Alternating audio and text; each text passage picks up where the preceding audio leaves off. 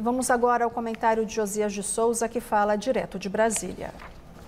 Congelado em função do descaso do governo Bolsonaro com o meio ambiente, o acordo comercial entre Mercosul e União Europeia foi retirado do freezer. Negociadores dos dois blocos reuniram-se por 2 dias em Buenos Aires.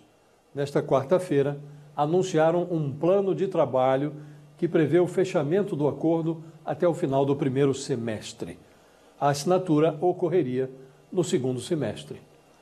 Em encontro com o chanceler alemão Olaf Scholz, no final de janeiro, Lula havia prometido que o processo seria concluído ainda neste semestre. Confirmando-se o cronograma, Lula fará um gol que estava na marca do pênalti há mais de 2 décadas. Após negociação de 20 anos, o acordo havia sido celebrado em 2019, sob Bolsonaro. Faltava a aprovação dos legislativos dos países membros e do Parlamento Europeu.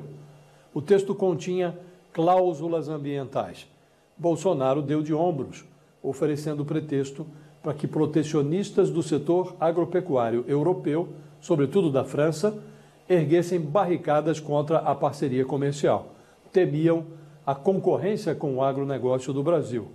O descompromisso do governo Bolsonaro com o combate à destruição da floresta amazônica retardou o acesso privilegiado de empresas brasileiras a um mercado de 780 milhões de consumidores, quase 25% do PIB mundial.